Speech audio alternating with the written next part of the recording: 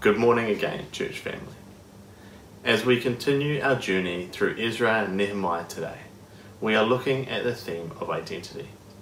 Identity was a key theme throughout these two books, as the Jewish leaders were looking to re-establish themselves, rebuilding their city, their nation, their way of life, and putting into practice the traditions of old, traditions that were handed down to them from the time of Abraham, from Jacob, from Moses. We remember from Lucy's intro 2 weeks ago that the Jewish people were coming back from exile after they'd been driven out, taken out of town decades earlier by the neighbouring nations. For the Jewish leaders, establishment of who they were as God's people was of utmost importance to their identity. We know that they had lost favour with God. God had allowed neighbouring countries to capture and conquer Israel, and their temple had been destroyed. Around 50 years later, the foundation for the second temple is being laid, as they see it as important to their identity to have God dwell with them as he used to, as some of the older people who were returning had remembered. But there was a clash with the younger people who did not know, who had never known this temple. As identity is a key theme throughout these books, today we are going to use identity to look at how we rebuild, not after a 50-year destruction, but after just a 6-week pause, a 6-week time to reshape, replan, rethink how we be church, how we are church, and how we do church. I can't imagine what it would be like to return to something, to rebuild something after 50 years of it only existing in a memory. But I know that when I look back on things that I do remember, I don't remember the full picture. When something was good, it's so easy for me to forget the bad things that happened during that period. And when it was bad, well, I often forget to remember the good and the growth that happened in that period. Nostalgia can play tricks on us, as can grief, despair, resentment, and pain. What I do know is that we haven't been able to meet at our building for I think 6 weeks now. And it's given us time to think about the identity of Ham South. But before any of this lockdown business happened, God had already been speaking to the pastors and elders of Ham South. And at the retreat that happened, before any of us were even imagining a shutdown, there was a strong emphasis for us to be in our neighbourhoods, for Ham South to be church in the neighbourhoods of South Hamilton. That, I think, is one of the identifiers of what God is calling us to be. For the majority of us who live in the neighbourhoods of South Hamilton, that might seem easy. Well, I'm the church and I'm here. But how are we intentionally and together bringing the light that the church carries into our neighbourhoods? How are your neighbours seeing Jesus through you? How is the rest of your street seeing Jesus through you? Or is where you live, is home, simply the place where you come and you stay in without thinking, how can I shine his light up and down this street? In late February, before any of the last 6 weeks was even a possibility in our minds, Lucy and I mapped out where everyone lives, and there are lots of little nests of people from the church in each little neighbourhood. What if, as we move forward into the new normal, these little nests get together, watch church together when the levels allow it, walk the streets together, picnics in the park, barbecues or lunches, and maybe after a time we start inviting our neighbours along, getting to know them and being community together, sharing your hope with them. If you don't know who lives near you, grab one of these. It's not just a phone book, it's an address book. What if in your little nests, your extended church bubbles maybe, what if you prayed for your street or your neighbourhood for opportunities to be Christ's hand and feet, his ears, his embrace for those living in your street? As we move into this new normal, we have a chance to rethink how we reach out, how we help up, how we point towards God who loves and sacrifices and walks alongside all people. Let's imagine together and then walk together in a more intentional focus for our neighbourhoods.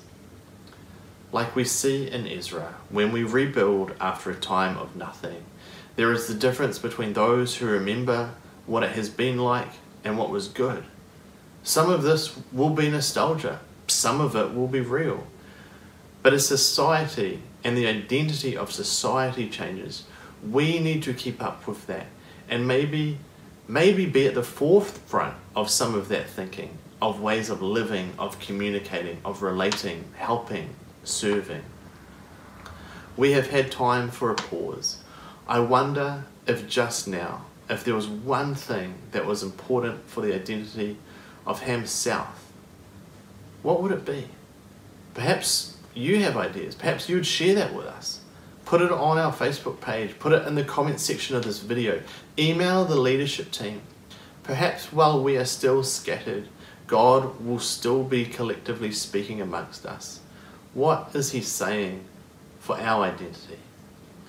God, although we are apart from you, you draw us together. Would you speak to us about who you see us to be, how you identify us, and how you would like us to be identified to our neighbourhoods in South Hamilton? I want you to pause the video now. I want you to have a chat with your family, with your friends, whoever you're watching with, and I want you to pray. What is God saying about the identity of Ham South moving forward? And I want to hear your answers. I want to see your answers in the chat, in the comments and emails. We would love to see what God is saying about our identity moving forward.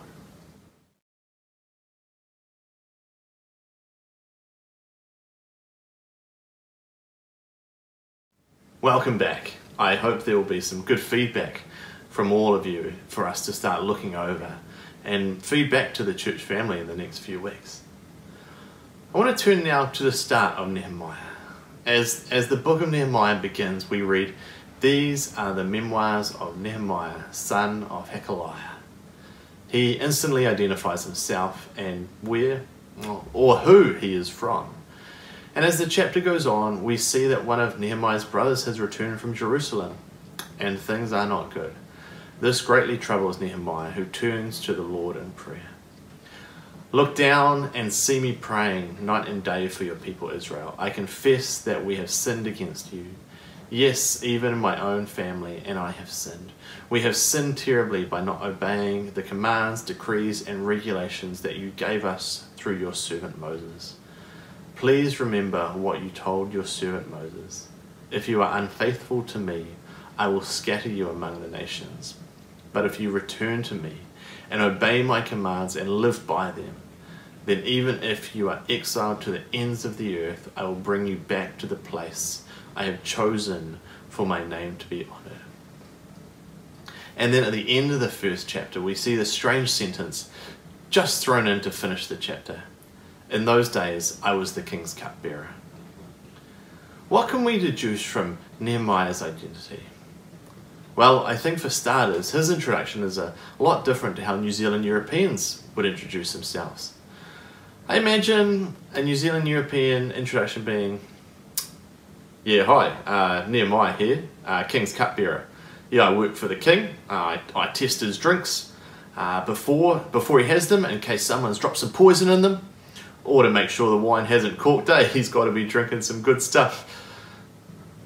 The way he introduces himself and the way a lot of biblical introductions happen sit a lot more alongside a Māori introduction, identifying whakapapa to place themselves and their guests at where they are now and where they have come from.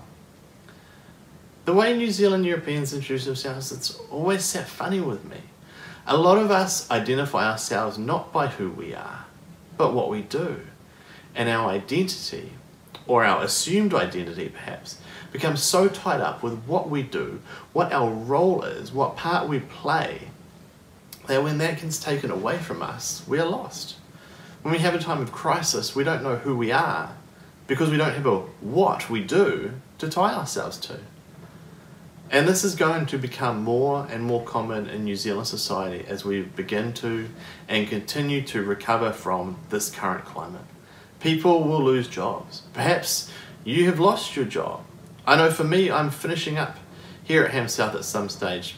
It was going to be today, but The elders have said to stay on a bit longer. But it's still a bit of cause of anxiety of what am I going to do? What will that make me? What will people think of me? What will potential new churches think? I'm not even immune to this identity crisis. And I think we aren't immune to it. We're not even immune to it in the church. Nehemiah, having introduced himself and putting at least his family into play, identifies himself as a person of Israel. But more importantly, perhaps, a person of God's chosen people of Israel.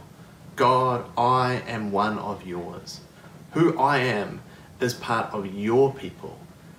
And God, you have said when your people do this, of which I am guilty, you will do this. And so now we turn back to you. Please come back to us. This is the same God who we serve today. He is still interested in you, in your identity. And if you have been adopted into his family by accepting Jesus as your Lord and Savior, then you too are part of God's people. Why is it then? Why is it that we so often forget that this is one of our identifiers? Probably the most important part of who we are or who we can be is a person of God's. The fact that you're a pastor, a musician, a builder, a teacher, if you're currently looking for work, if you're a stay-at-home parent, this isn't your whole identity, but that is so much of what we have allowed to identify us and how we identify others. Your job doesn't make you part of this family here at Ham South. Your job doesn't make you valuable or invaluable. Your job is something you do, not who you are. Earlier we spoke about the identity of the church. What do we want Ham South to be known for? The thing with the identity of the church is that it is made up of people. It is all people. It is you, it is me. And if our individual identity is not safe and secure in who God calls us to be, then the identity of the church that we are part of is not going to live up to the fullness of what that could be either. Nehemiah was the cupbearer to the king. He would have been relatively wealthy, a position of honor in a foreign land. It was a position of very high trust. It came with danger, of course, as most jobs high up in kingdoms do, but it wasn't the be-all and end-all of Nehemiah's life, and he was prepared to, and did in fact give up that job, because there was a greater call on who he was than any position that he could hold. That job, outside of someone trying to poison the king's drink, was going to be pretty secure. But God had a different plan, and Nehemiah listened. How many of us could listen like that? Give up security, comfort, wealth, prestige, and go and fix something that is broken. Our community is full of people and families who will be hurting, who are broken, who are even more wondering now, will there be a job tomorrow? Where's my next meal come from? How do I pay my next bill? God has called us to be in the neighborhoods, to be his church in the neighborhoods of South Hamilton. What does that mean for you?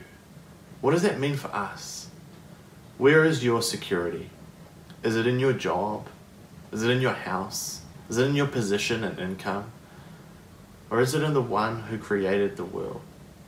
How do you identify yourself? What parts of your identity are real? What parts of your identity have been placed on you by others that you don't like? What have you allowed to define you? Is it how God speaks of you and defines you? God, I pray that you help us to be shaped by you. Help us with the way we look at ourselves to be determined by how you see us. For those of us that need more grace with ourselves, would you give greater amounts? For those of us who need more courage, would you give us more? Help us to see ourselves the way you see us, and help us to be people who see others the way you see them. Let us be a people who build each other up, who enhance each other's identity because of who you have created each of us to be. Help us to see ourselves as people created in your image to do your good works, and let those be our identifying marks.